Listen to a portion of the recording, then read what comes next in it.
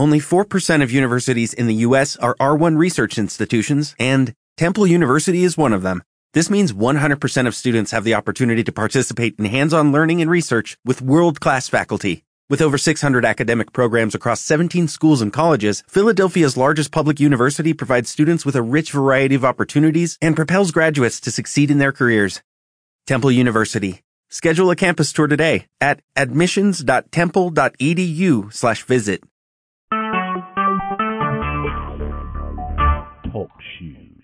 Recorded live. Welcome, everybody, to the Genesis Science Fiction radio program, a service of the BlackScienceFictionSociety.com website. This is your Friday the 13th, April 13th, 2000, what year is it, 18 edition of the show. We're supposed to have special guest Edward Threet, but he's not around yet. With the perversity of the universe on a Friday the 13th, it could very well be that he may be a little bit late, but Jarvis and I have an event coming up at the beginning of May that we're going to talk about a little bit because we'd like to get as many people involved as possible, maybe even some visiting. I know there's some people across the country who are going to show up there, and it's the Urban Nerd Con, which is scheduled for May 4th, 5th, and 6th in Atlanta, Georgia. And Jarvis is there. He's is going to be there. He's helping organize. I'm doing a little bit of organizing here, from here in Chicago. But I plan on leading a panel discussion and probably maybe participating with some other discussions as well as putting in my time to help administer the entire event. So an unaccustomed welcome to you, Jarvis. How are you tonight? Hey, man, I'm doing pretty good. Just a little rundown from so much running around this week, but that's what I'm accustomed to these days. Yeah. And then what's your weather like? Oh, man, it's been the last 2 days have been really good. It got into the 80s today. Wow. Normally really cold in the morning, and we go up about 30 or 40 degrees. Well, probably about 30 degrees in the afternoon. So when I come out, down here you have to kind of layer up so that you won't get caught off guard. But it's been pretty good. I can't really complain at all. Just have to make sure to be aware of the pollen. So that's my you're only starting to get the allergy season, huh? Oh, man, that's my only concern. Me and these allergies is something else. Let's see, Wednesday and Thursday. Wednesday and Thursday I was out in a T-shirt, long pants because I'm not white, they wear short. And so I was out and about in a T-shirt and I carried a jacket, didn't really need it all day, and it was kind of mostly sunny here in Chicago, so the weather was pleasant. Today it's kind of rainy and back in the 40s, and I have to say my one complaint about this, and I know we've had even snowstorms in April, but this seems to be like the winter that just will not quit. It's just gone too long for me. I don't want to complain, but then the compensation for the kind of late winter that we have is our summer and fall goes well into November now. So kind of the season is skewed. But I have no idea what we're going to have for the summer, if it's going to be a hot summer or, a cooler summer. I don't want to complain because it is kind of nice having the different seasons. Although I have to say spring in Chicago is usually only about 45 minutes to an hour nowadays. Oh, man. Well, I understand that. Yeah, so anyway, give us a little idea. Well, I know you weren't in the last planning conference that we had for the event, but let's talk about it. It's the Urban Nerd Con, and it's the first annual. This is something that the organizer, Roy Evans, wants to put together to be a yearly event and maybe even a traveling event. So this first one, it might be in Atlanta. He may be looking west to hold the second one. It's kind of a pretty bold idea. It's a kind of in lines of WorldCon. And WorldCon is international. Year before last it was in Kansas City. Last year it was in Helsinki. This year it's going to be in San Jose, California. Yeah. So maybe it's not such a far-fetched idea at all. But I will say this: most black-themed cons are pretty much stay put, and I think that there's a good reason for that. People get accustomed to going. They will, they'll save up if they have to travel. They know pretty much what their expenses are going to be. And if you're traveling with product, like let's say you're going to go sell books, or you're going to go sell comics, things like that, having, known expenses is probably a good idea. There's going to be so much there. I believe kids are going to be let in for free. Is that right, Jarvis? Yes. Yeah, so because we definitely want to not only, most people would say, well, you're trying to build your audience. Well, it's not so much our audience, but it's to excite the minds of kids about science fiction, fantasy, and horror, cosplay, movies, all of the things that are probably going to be front and center. And getting the kids in there for free is probably a good way of maybe even having the parents bring them along instead of having to worry about, I have to pay more money. But we really want kids to get in. And if kids do have some disposable income, to make things as inexpensive for them as possible, so that we build our customers, clients, audience, and what have you. What have you been doing mostly in service for the convention, Jarvis? Up until this point, it's been primarily promotions and marketing. That's been my slant on primarily on this project. But I'm really excited about it too in terms of the kids, because I found that we did a group of us locally. We do Afrofuturism event every year at a high school or at a middle school, and it's nothing like seeing these young people get excited about things that they're interested in. They may be fledgling writers or fledgling artists, and so trying to talk to them and see what their interest is, and taking that and encouraging them and giving them advice on how to move forward. They get their eyes kind of light up that someone sees value in their uniqueness, their unique talents and their interests.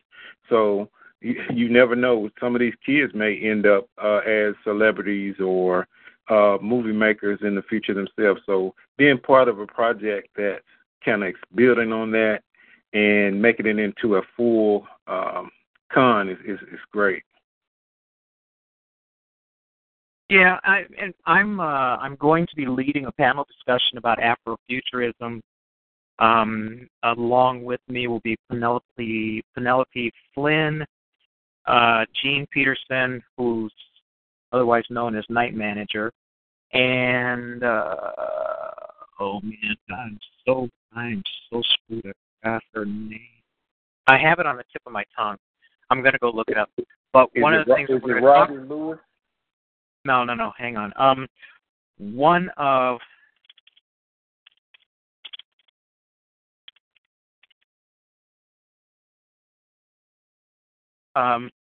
of the reasons why we're doing this, obviously, is to talk about the phenomenon in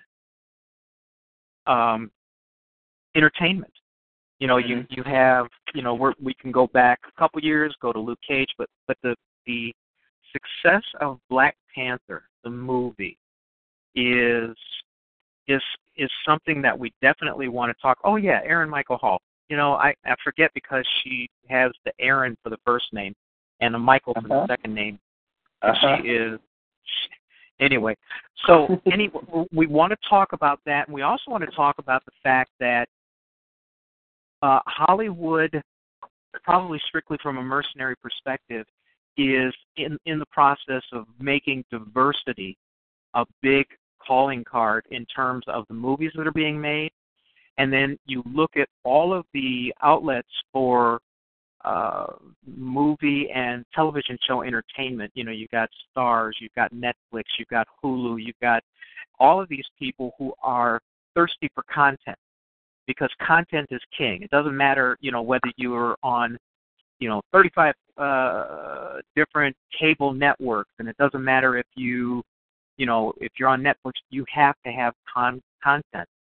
And let's be honest, Hollywood is kind of tapped out. They are devoid of very much original content. I'll point out something. People are going to probably jump on me about it, but you know, you look at the fact that, well, we're going to keep adding to the Star Trek franchise no matter what. What's the big movie that's on the horizon now? Oh yes, a remake of Lost in Space. Okay. Yeah, I've been seeing a lot of those promotions on Netflix.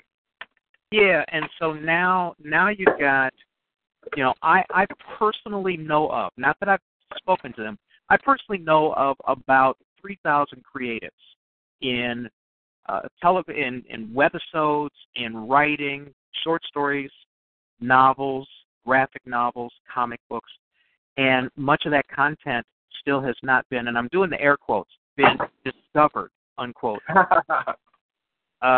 because our challenge, okay, our universal challenge as not only African-American artists and creators is to get our work above the background noise so that we can get the kind of attention that will draw the kinds of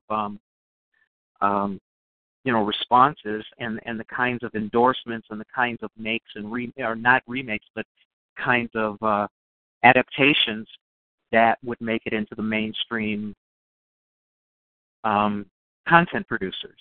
So I'm hopeful. You know, I've had a couple inquiries so far about adapting Darkseid to either the large screen or the small screen, either movies or a miniseries. So I'm hopeful that something like that's going to pop for me in the next couple of years. But then again, you know, I'm just one person. We want to see more of that happening. Right. I think what's happening as well with the movies, they're diversifying somewhat, but right now they're keeping it a little safe, where they're using properties that, you know, have been around, because Black Panther's been around maybe 50 years, 40, 50 years, and has had a following of readers. Luke Cage has been around not quite as long, but, you know, he's been around. And they're taking stuff that they're safe with right now. However, I see the comic and book industry moving in the way of the music industry.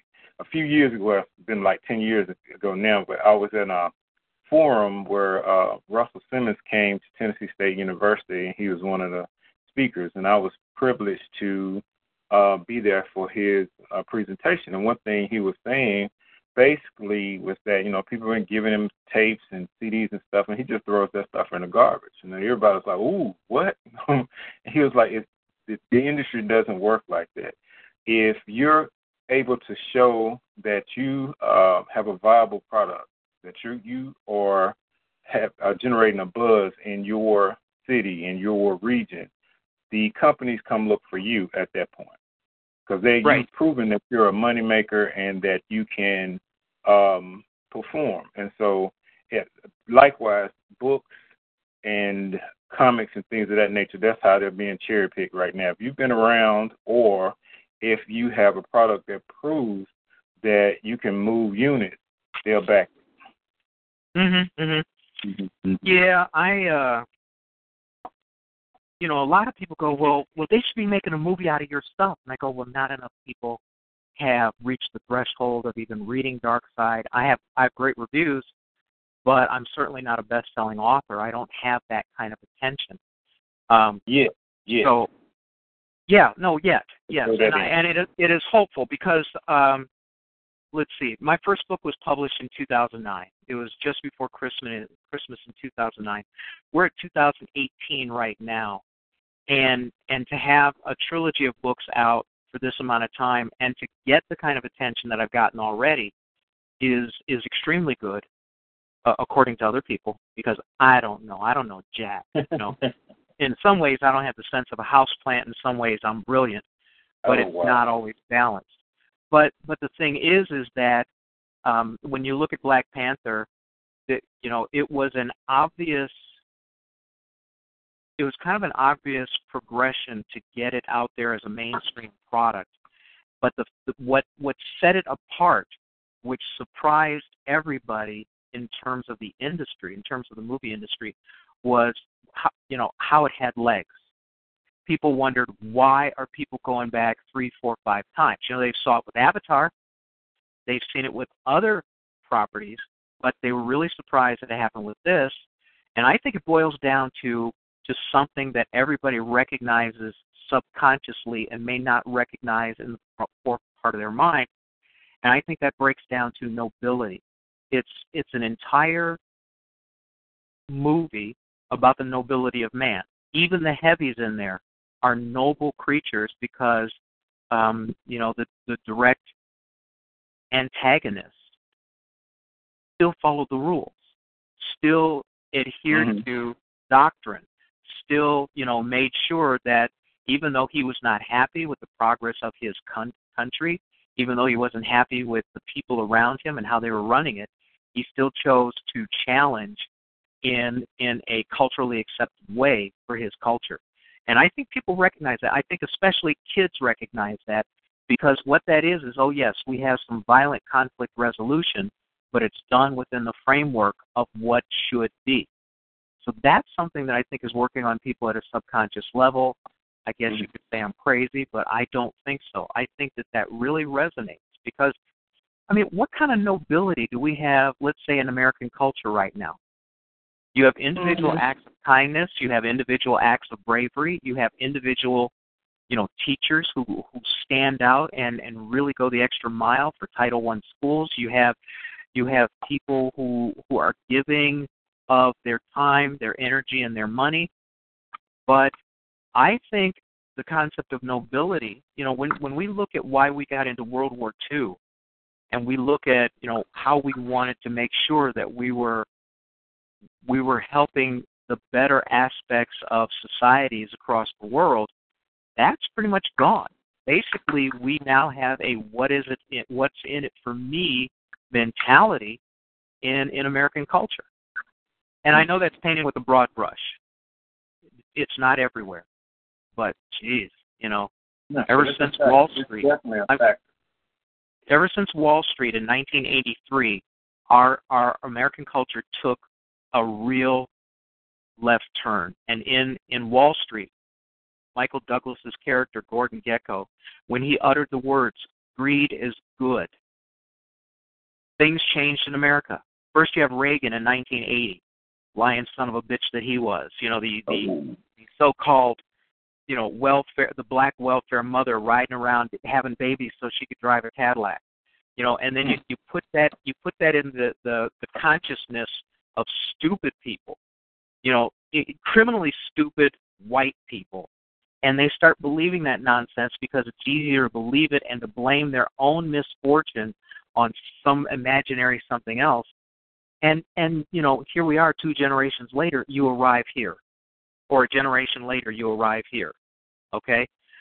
So I don't see the nobility in American culture that took the Japanese Americans out of the concentration camps and put them in the 2nd Battalion, and they went to Europe to prove that they were good Americans, and they accumulated more battle citations than any other battalion ever in the existence of the United States Armed Forces.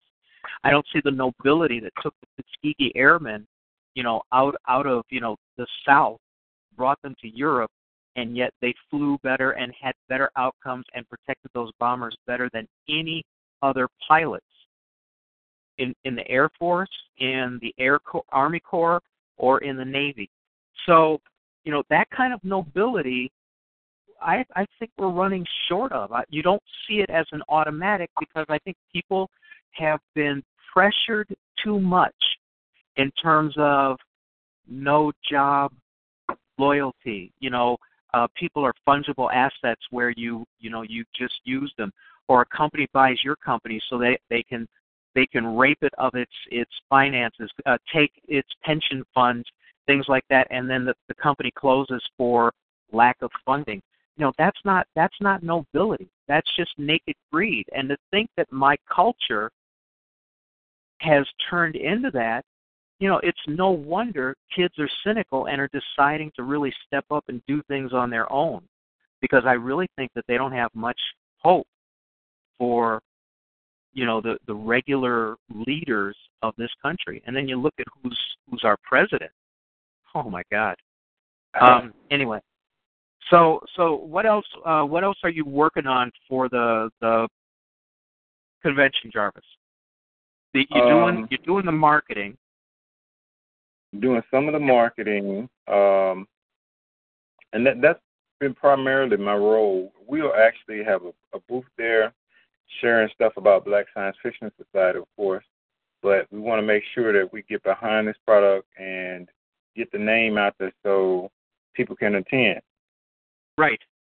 Yeah, so that's been my goal, to make sure. This is actually going to be a historic event, because I mean, it's kind of unbelievable, because Jarvis and I are actually going to meet face to face. Both of us, when we started out, I was 80 pounds heavier, he was 100 pounds heavier, and now we're going to meet each other when we're good looking. Now, how cool is that? You're crazy. Oh, yeah, but I'm looking forward to it, man, because we've known each other 6-7 years now, and have only spoken either on the phone, through the show, or chatted. And I get to meet Jarvis, Quasi will be there. There's a whole bunch of people that I'm going to meet who I have only communicated with either electronically or maybe interviewed on the show. That's the coolest part for me. When I went to Worldcon in Kansas City 2 years ago, I met 3 or 4 people who I had interviewed on the show but had never met. And they recognized me. I didn't know who they were because I'd never seen them except, on their little promo graphic that Jarvis makes, but I don't remember that stuff because I just don't. And they contacted, they ran into me in the convention, said, "Hey, how you doing?" I said, "Okay, I'm doing fine." And they said, "You interviewed me. I'm so-and-so." And oh my God, nice to meet you. So that was pretty cool. That was the best part. That is the best part for me. And so this will be my first Black-themed convention. And I'm going to try to get to Dragon Con Labor Day. It's Labor Day weekend, right, Jarvis? Yes, it's always Labor Day weekend. Yeah, I'm not sure how many people are going to be at the Urban Nerd Con because it is the first one, ever. But I guess Dragon Con has about 80,000 people who normally attend. Yeah, I think it was 82 last year. It's continuing to grow and break its own record. And Jarvis has been kind enough to invite me to do some panel work and things like that on diversity and Afrofuturism and things like that, which are things that are pretty much right up my alley. But it's going to be a cool experience. Both of these are. I'm very anxious to get to Atlanta. Now, I've spent so little time in Atlanta, and the amount of time that I've spent down there was in the airport, transferring from one plane to another. Yeah, from one plane to another. So this would be kind of cool. I'm hoping it's going to be warm there. It should be 1st of May. Well, I mean, you're not that far north of Atlanta. You're further north than. I mean, I'm further north than you are. Yeah, we're about 3 or 4, 3.5 hours away. But you're getting really good weather already. And loving it. Yeah. Oh, yeah. Oh, yeah. I was going to retire down to the island. I was going to retire in St. Croix in the U.S. Virgin Islands until last September when all those hurricanes came through and just devastated, the whole area, and it's taking so long for the infrastructure to come back. I feel so sorry for those people in Puerto Rico And this is a direct result of having a racist-ass president. They don't have electricity. They don't have running water. And he doesn't give a damn. He doesn't give a damn because they're not white. This is worse than George Bush in Louisiana. Yeah, I agree. So maybe I think probably after saying what I just said, I might be on the no-fly list. Oh man, but in terms of the Urban Nerd Con, I'm excited too that there are going to be some talent that's going to be interesting there. One of the Ninja DeVoe, she's from the Luke Cage Netflix series is going to be there. Yeah, right. That's real cool. McCoy's going to be there. He was actually he's been in a number of movies, but one of the movies he that I remember him from, he was in The Matrix. He was a stuntman for The Matrix, and he did a lot of those stunts in that movie. He also has his own comic book, and he's producing. Well, he made the trailer for his movie, and that just recently came out within the last month. So he's raising money to actually produce the entire film. So I'm excited about that. There's another guy from the show, Lazarus. His name is Sean Riggs. Another guy, Ariel Scott from Call Me King. And let's see, Roddy Lewis, he's a member of the site. He's going to be, and he's been on there for years, and he's really cool. He's a comic creator, and he's in the process of making a video game called Versus. And that video game, it takes a bunch of different independent comics and takes their main characters and puts them in a 3D fighting arena where you get to pick the characters and fight them. So I played the demos, and it's really cool. A couple other people are going to be there. Julian Chambliss, he's an author. There are going to be some cosplayers there. That's always entertaining and fun because you never know what they're going to come as each time they come out. And there's a couple of other members, Gus and John. They do the Grumpy Old Nerds radio Grumpy Old Nerds, yeah. Grumpy Old Nerds. I've been on that. Have you been on that too, right?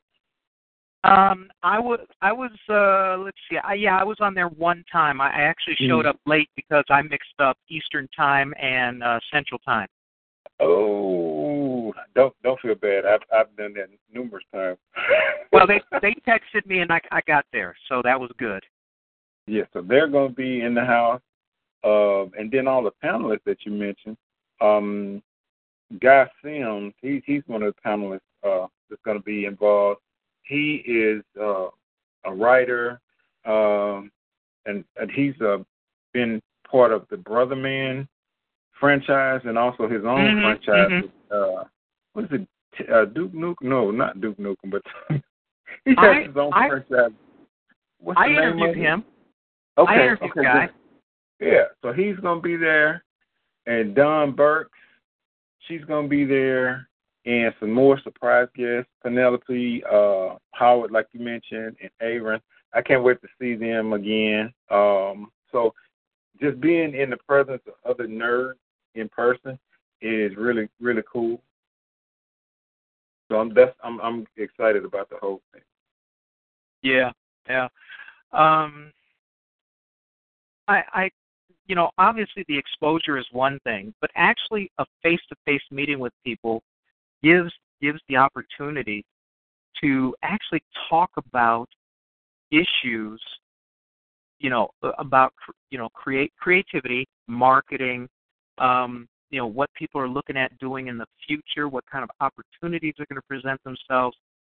So, this is the essence of these conventions, where you're doing your networking and you're actually meeting people that you may know about, but finally, you get to meet them face to face, and that's great. I mean, I met a bunch of people from that I knew on Facebook in Boston in February when I went to the Boscone 55. So I'm looking forward to that. And truly, all joking aside, I am looking forward to meeting you, Jarvis, because it's been a long time coming, you know? Oh, yeah. Yes, sir. At these events, it's always, in addition to the networking and connecting with people, they're like culture events, you know, because you get to meet the people and to meet other people from the site, and then there's always these vendors that you never would expect. They're like somebody selling jewelry, somebody painting faces, or someone doing balloon animals for kids or something. So, and there's and at these black events, there's always some banging music playing. I tell you that. I just thought about that. Every event that I've been to, there's some music involved. Mm-hmm. So it's like a cultural thing too, to definitely get out and enjoy. So, you know, it's not just a exchange of goods and services. They're more of cultural experience. Right. But I think it's a brilliant idea to open this up to letting kids in for free, because essentially what we're doing is not only opening up their mind to things that they would not see normally unless they showed up and then they become aware of them, but we're also, you know, building our next generation of creatives, you know, by showing them that, you know, these are regular people who are doing some pretty extraordinary things. These are the kinds of things you can do as well. Right. I think here's how to do it. Yeah, they can ask you direct questions, and you can, like, you never know what light that you're turning on in their mind. Mhm. So this is kind of nice, being in on something on the, you know, from the ground floor. I've known Roy for a few years. How long have you known him? Likewise, I think it's maybe 4 or 5 years at least. Yeah. Yeah, and then similarly, it was online at first, and then I was in Atlanta at one of the other events. I can't recall if it was HonestCon or ATL Expo. And guess who this guy runs up to me? Hey, Jarvis. And I'm like, hey. You know, and not knowing who it was, of course. But it was Roy. And so it was good connecting in person as well. Same thing happened to me. I was in Tallahassee, Florida for the Florida A&M Literature Fest called Black to the Future, and Roy showed up to take me to lunch. Just ran up on you. He waited until the talk I was doing was over, and he introduced himself. I had never met him or anything, and we got to talking, and we went to lunch. We found us a nice restaurant where we just hung out and we talked for a while, and he hung out at the event for a little bit. But Roy also has JBN, which is basically a sports network, an online sports network, and they broadcast basketball or sports events, basketball games, football games, things like that, for, I guess, mostly HBCUs, right? Uh-huh. And I helped him with a script and a name for a series that he wants to do. He's branching out, and he's starting to get into creative content. And so we've got, kind of like we did with Earth Squadron, he wants to put together this episodic sci-fi show about time travel, and it's called Yesterday. I'm sorry? I said, that's right up your alley. Yeah, I actually came up with the name for it for him. It was the name is Yesterday Once More. Yeah, okay. I think that's from a Carpenter song or something, but it seemed well, I mean, it worked perfectly. So he's a pretty creative guy, and he put together the nucleus of this idea, and then he got some good people around him to help make it happen.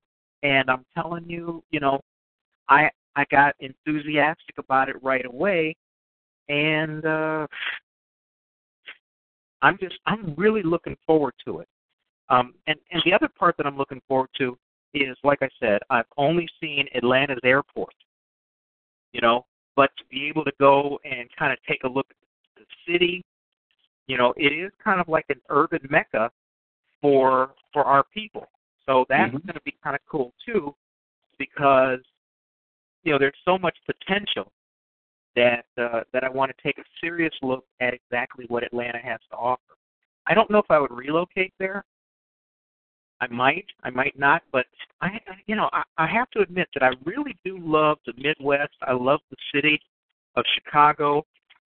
There's all kinds of stuff here to pique my interest and keep me in the area.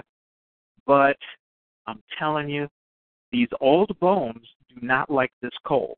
Oh man, I hear you. All right, I'm about to post his broadcast network's website. Is called the Jericho Broadcast Network. Okay. In the chat room, so people can check him out. And put a link in there for it's theurbannerdcon.com website that's got all the information for it's the urban. Well, I'll type it in. I'm wandering around my house. You're not washing dishes. No. I did my dishes earlier. Ever since you busted me out doing it. I was like, what if something's ruffling in the background? What is that? And you're washing dishes. Yeah. I don't know. I'm going to have to look for the link for Ed's stuff, and I wish I knew where Ed was. I don't know. Maybe he got caught at work or something, but I hadn't heard a peep from him. I spoke to his brother briefly. He hasn't been able to get in contact with him, so I hope he's okay. Oh, yeah. Yeah, I don't know if it's a weather thing or a work thing, but just hope he's okay. Yeah, and you know what? You never know these days. I haven't a clue what the weather's like up there right now. Okay. Where is he? He's in Buffalo, New York. Oh, that's right. Yeah, you told me that.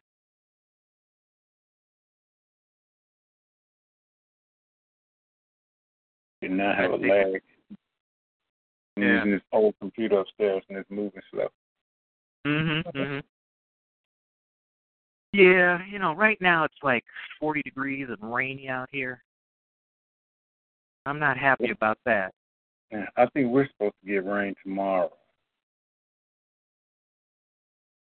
There was a yard sale I was going to participate in, but maybe next time. So instead of a yard sale, I'm babysitting my great niece, little baby genius.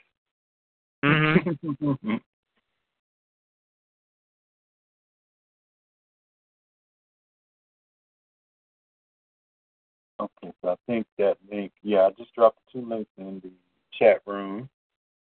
Yeah, it does look like the weather is not so good over by there, where he is. Maybe something's going on there. Could be, maybe lost power or something.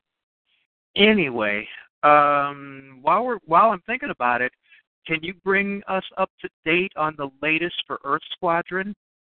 BlackScienceFiction.com's first 3D animated movie? Okay, I'm going to drop the link in here to the website. Earth, isn't it just EarthSquadron.com? For people who pick this up as a podcast? Yeah. Oh, yeah, there's bad. There's actually, well, it looks like maybe the rain is a little bit north of him, but it's hard to tell on the map. Yeah. Now, with the movie, we're still in voiceover, the voiceover stage and cleaning up some of the characters. Because we had a bunch of characters made and had a bunch of updates on the system and different software and computer breakdowns, and then, reinstalling all of that, categorizing everything again. But there are some little tweaks in the characters that we're fixing. And in the meantime, we're waiting on the voiceovers. We're doing those tweaks and then just planning everything out. And a bunch of little minute details. I actually updated, our timeline on everything. And I was surprised that we're about halfway there. And then once the voiceover portion is done, then the real hardcore animation begins. So we have the environment, we have the music, we have the Foley sounds, we have the environment sounds. So we got all of the background stuff laid down. It's just a matter of executing. And so we got about half of those. Huh? You sorry. Okay? No, I'm sorry. I was looking for Edward's stuff online, and you know how sometimes when you land on a website and they've got a video that plays whether you want it to or not? Uh-huh. Very familiar with that. I hate that. I thought it was just me. But we're just tweaking everything and getting ready to actually get deep into the production process. One thing that's also going on currently is we had a artist, which is Quasi Jackson. He's in there. He drew the entire movie. He did the storyboard for the entire movie. And so we cut up those thousands of images and have been making animatics so we can kind of break out the pacing and the audio. So once the 3D portion is done, we can kind of plug those elements, bring all those elements together, and it's already paced and everything the way it needs to be. So that's another development dealing with the animatics. And that's pretty cool. Yeah, I think those are the major updates: voiceovers, animatics, and tweaking the 3D characters. And do you have an estimate of when we might be done yet? Would it be 2020, 2019? Oh, actually, you hit it on the nail on the head. We're going to take the remainder of this year and all of next year and make sure that we have the best possible product that we can. Without, we don't want to just throw something together and people are like, oh, okay, that was nice. We want people to be impressed, and so we're going to take the time to make that happen, and also to build do a series of video trailers and taking a year to promote the product before it comes out to build awareness. So next year is going to be a lot of promotion and the actual animation process. So everything can drop in 2020 and launch the way it should. Wow. That'll be great. I mean, that's just unbelievable. Oh, yeah. I'm nervous and I'm excited at the same time with the project. And then the other thing is, this is the 10th anniversary for BlackScienceFictionSociety.com. For your 10th anniversary, do you have anything special that you're going to push out that you would like to talk about, or do you have things that we may be doing where we could use other people's help? I mean, 10 years is a long time. It's an extremely long time because you look at how many Black-themed science fiction and fantasy and horror sites that started out maybe 15 years ago or up to now, and how they just have not lasted. It's one thing to have a page on Facebook, but it's quite another to be able to push out content directly to the web like that in so many ways. Well, that's true. It's been 10 years, and that 10-year mark was March 8th. And so we did some online chats and contests and things of that nature. And so that was cool. But what we're about to do is launch our own Patreon page. It's actually been up. I created it months ago. but I wanted to do a series of videos and have it really nice before I launched it. But what we want to do is actually have our members kind of put their money where their mouth is and really help us and partner with us to be as effective as possible. So we just ask for $5 or more, or whatever people can can contribute. But $5 a month, that's basically a hamburger, just giving up a number 5 at McDonald's to help propel Afrofuturism and Black science fiction to where it needs to be. And what that does, what that'll do, it'll continue to support all the stuff that we're doing, such as the site itself, the radio show, the book series, the posters, the magazine, things of that nature, and allow us to have a strong financial base to improve what we're already doing and to venture out to do some of the other things we want to do in the future. Like, we experimented with prototypes of toys. We did prototypes of video games. We also want to get into a position where we can actually finance independent films from our members' work, and in addition to doing our own convention in some future date. And so those are things that we want to do, but we really want to do it in a planned and orderly fashion that's effective. So like I said, we've been really blessed to have people that have supported us by donating, by partnering with us to do their e-blast and banner ads, and also people that buy our books and magazines and posters. All of that goes back into the site and related projects to keep everything going. And so I actually got to look at everything over with a fine-tooth comb. We just did our taxes. And so I intimately know exactly how much was made, how much wasn't made, what we need to make, and beyond, like push goals, I guess you would say, how much is it going to take to improve what we're already doing, and then how much will it take to expand and do the things that we want to do in the future. And so it's always it's a group effort, and so everyone that participates in helping this thing grow is appreciated. So I'm really excited about that. So I know we kind of discussed, if we have like 5,000 people and each person gives $1, wow, that's amazing stuff. And that's how crowdfunding works. So that's something I wanted to talk to you about. I wanted to try to organize that idea to a better extent. If let's just say we could get 1,000 people, and what we do is we put together a group of people who do micro giving. So let's say someone has a project, and I admit that part of this is selfish on my part because I've got a project, but I'm more interested in putting together the mechanism to make it work than I am getting money for me. And the mechanism is, if we can get, anytime somebody has a project that they're putting together, and we can get 1,000 people to donate $2, just $2. If we have a pool, we can have some very, very powerful funding opportunities for people who have to do something. Now, having said that, there's going to be a bunch of people who are going to just, be parasites and want to jump in on that and get that money.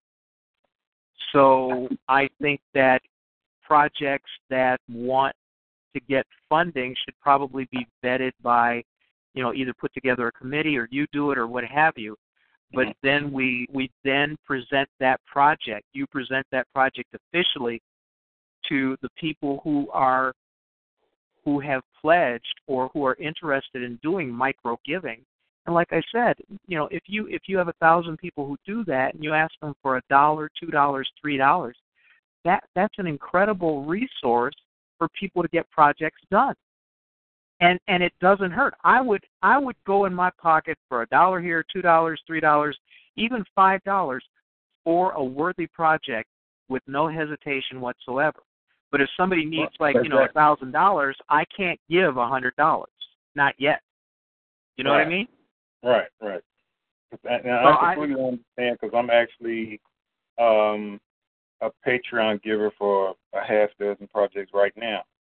And so these people, and that's one thing I really want to encourage people to really put your money where your mouth is and support the efforts that people are doing. 'Cause over this 10 years, I've seen creators, they spend their last dollar creating something that we say that we want to see, but then when they finally get the product out, people sometimes nitpick it, or, oh, I don't have any money, my kid this, or my car broke down. But I see people online bragging about their new iPhone 10 or whatever in their latest purchases. But these creators that came out here and spent their last dollar creating Afrofuturism and Black science fiction that we claim we want to see. So I really want to see people get behind each other.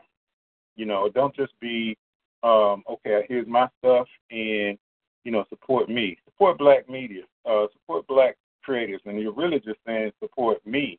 Don't just be that way. You want this to be a community with give and take, where you buy my stuff and I'll buy your stuff, and I'll help promote your stuff and you help promote my stuff. And that's how we all grow and move forward.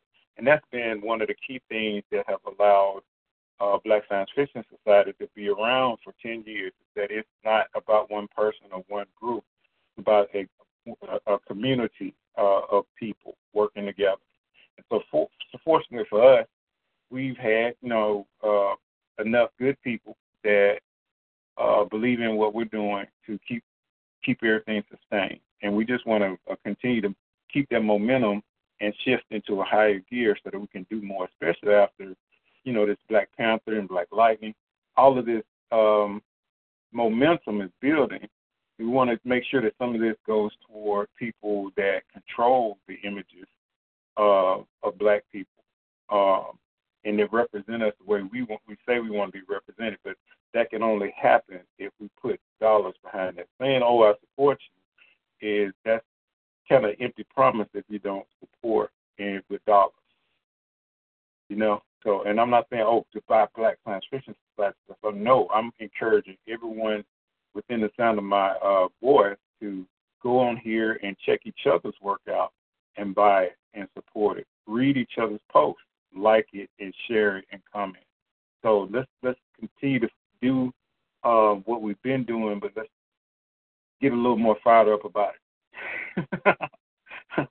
Well, that's why I would like to have a small committee or you vetting people who apply to have their projects funded.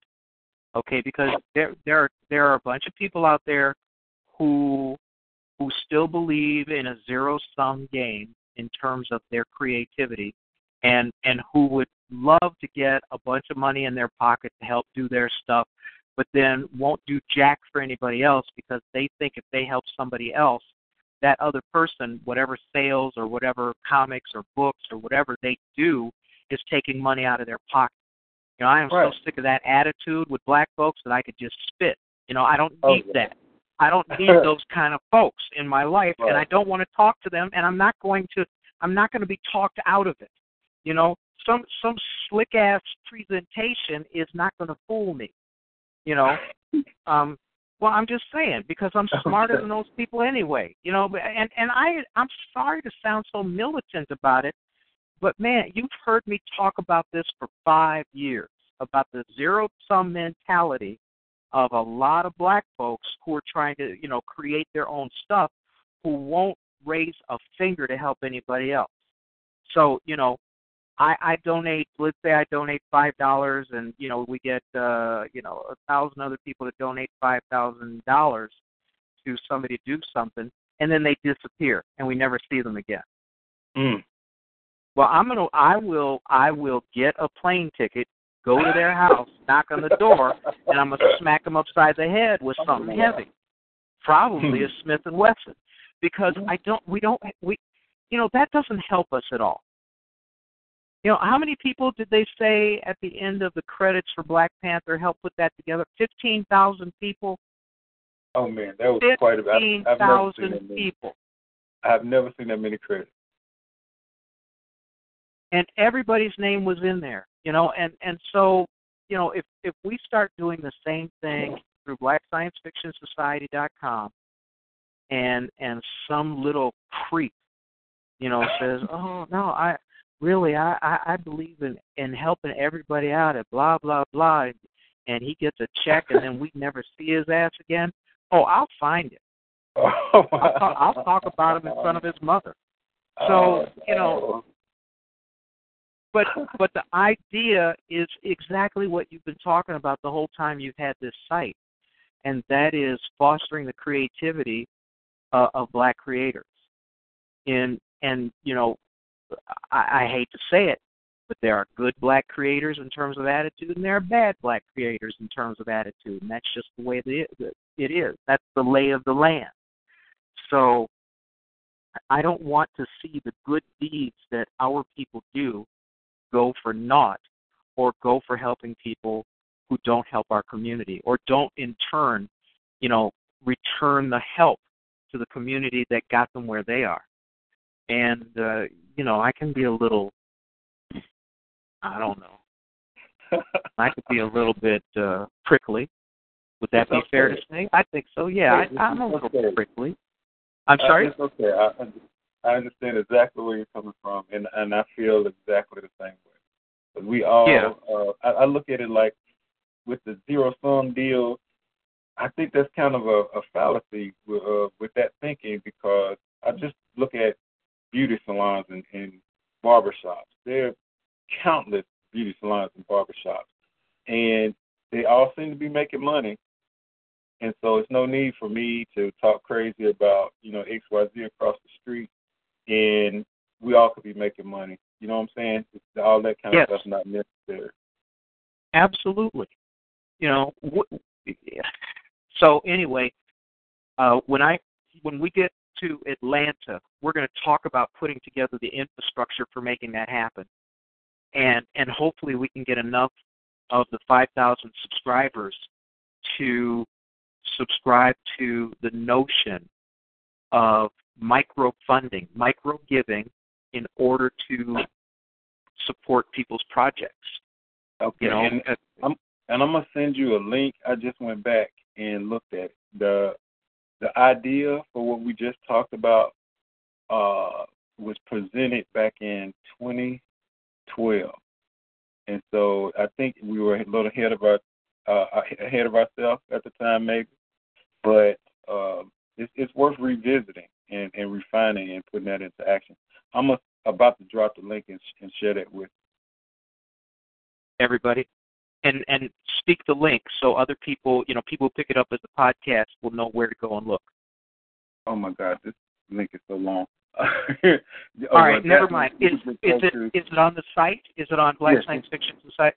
Okay, why don't you do a little intro to it? Do a blog post about it, and then push it out to the membership. Okay, that's good. That's a better idea. Because then you could say that this is something that you and I are going to actively work on planning in Atlanta next month. Okay, cool. That will work. All right. Well, it's 9 o'clock. And our guest has not shown. You don't see him anywhere else on social media right now? No, so that's kind of worrying me. I'm like, okay, he's not on Instagram or Facebook or anything, and he's normally on there like all day. That is worrisome. I mean, you always hope that nothing bad happens. Mm-hmm. Let's see. And not everybody is as stupid as me as to have a car accident, 5 hours before the show and think you're okay, and then go ahead and do the show when your bell has been rung so bad, you have no business being on the air anyway. The crazy part is if they didn't know already, they would have. If you hadn't said it, then they would have. No one would ever have known. Yeah, but I didn't know how bad off I was, to be honest with you. Had I known, I would have called you. I would have called you and said I can't do it. You had a concussion and you still went on the radio show. Yeah, but I didn't know I had a concussion until halfway through the radio show. I'm leaving my apartment to go downstairs to get my laundry out of the dryer with my dumbass self.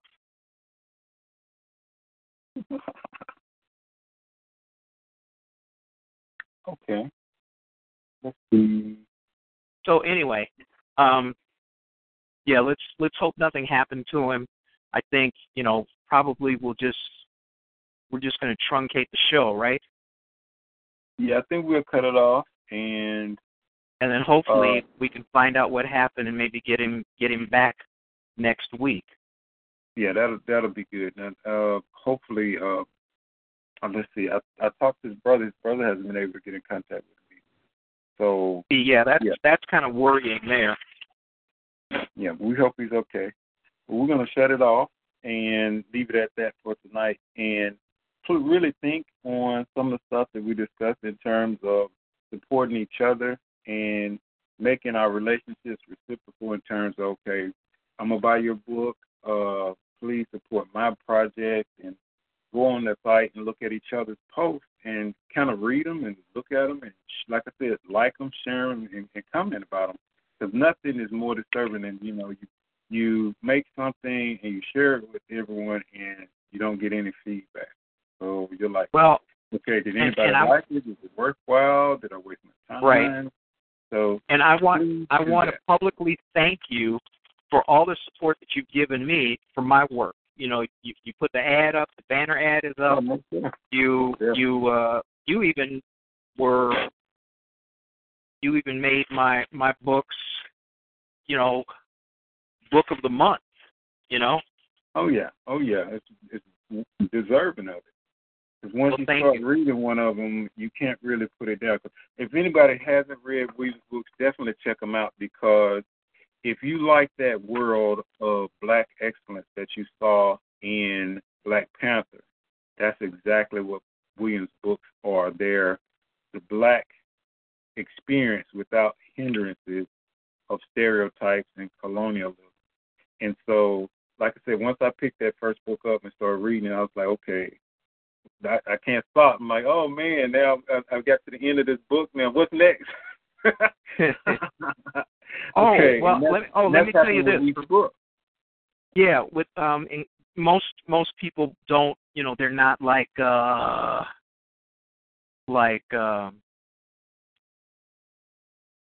they're not friends on Facebook or anything, because I haven't done a big push on Facebook, but I just finished my last go through for the Archangel X trilogy, which is the sequel to the Dark Side trilogy. And all 3 books are ready now for editing. I just have to get the funding to pay the editor. And I'll just say it. I do have a GoFundMe page to help defray the cost of publishing 3 books in 1 year. If anybody's interested in giving me a hand, and whatever it is. And Jarvis, thank you for what you did. You're welcome. Most definitely. But I did finish, so I've got a whole nother trilogy ready to go. And I have more crack books, not crack rock, crack books. Because once you start them, you're not going to be able to stop. Thank you. And for anybody who's been scared of the page counts of my books, because it's not so much that I'm long-winded, but I have a lot in the story. There are so many things that go into writing. I don't want to write a single narrative and have a single plot line for a story as big as mine. And essentially, I would say there's probably 1/3 less in each of these books than were in my first trilogy, because I've learned to be a better writer.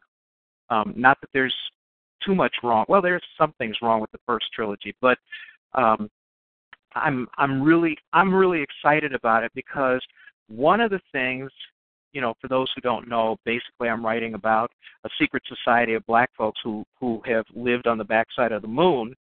And one of the things that I'm very proud of in this next trilogy is I have turned the focus back toward Earth, okay?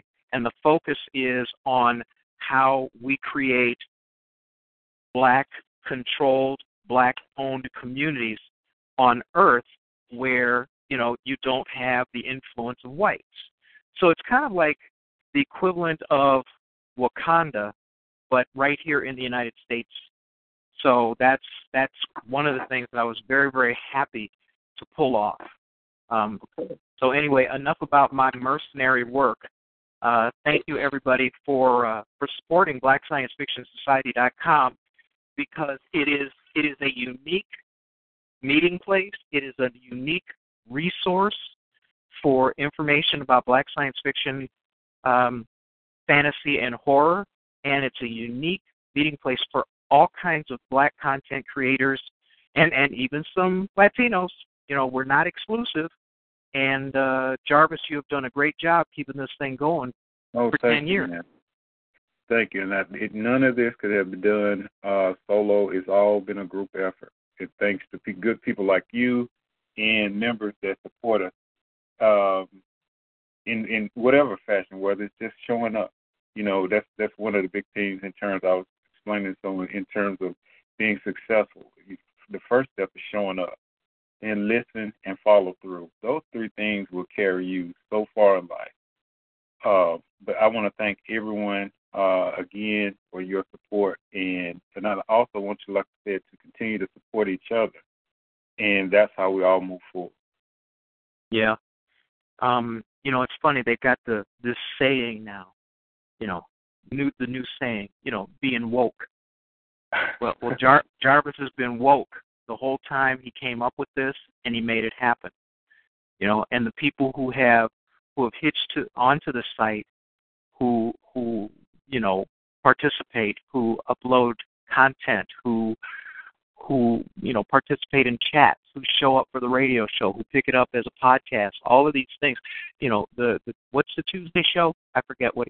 Talk About It Tuesday. Talk About It Tuesday. Yeah, and all of the other things. We're putting out anthologies of stories and books. We're doing a science fiction magazine, and now we're on the verge. I mean, when you talk about 2 years is nothing. But we're on the verge of our first 3D animated movie as a project for BlackScienceFictionSociety.com. These are all things that are hugely important in not only showing the life of a site like this, but in maintaining people's interest, because there's always something new going on. So cool on you, Jarvis, for pulling that off. Oh, thank you all. All right, well then, if that's, I am kind of worried about Edward, because if his brother can't find him, Yeah, so he'll hit me up as soon as he runs across me. Yeah. All right. Well, thank you, everybody, for listening.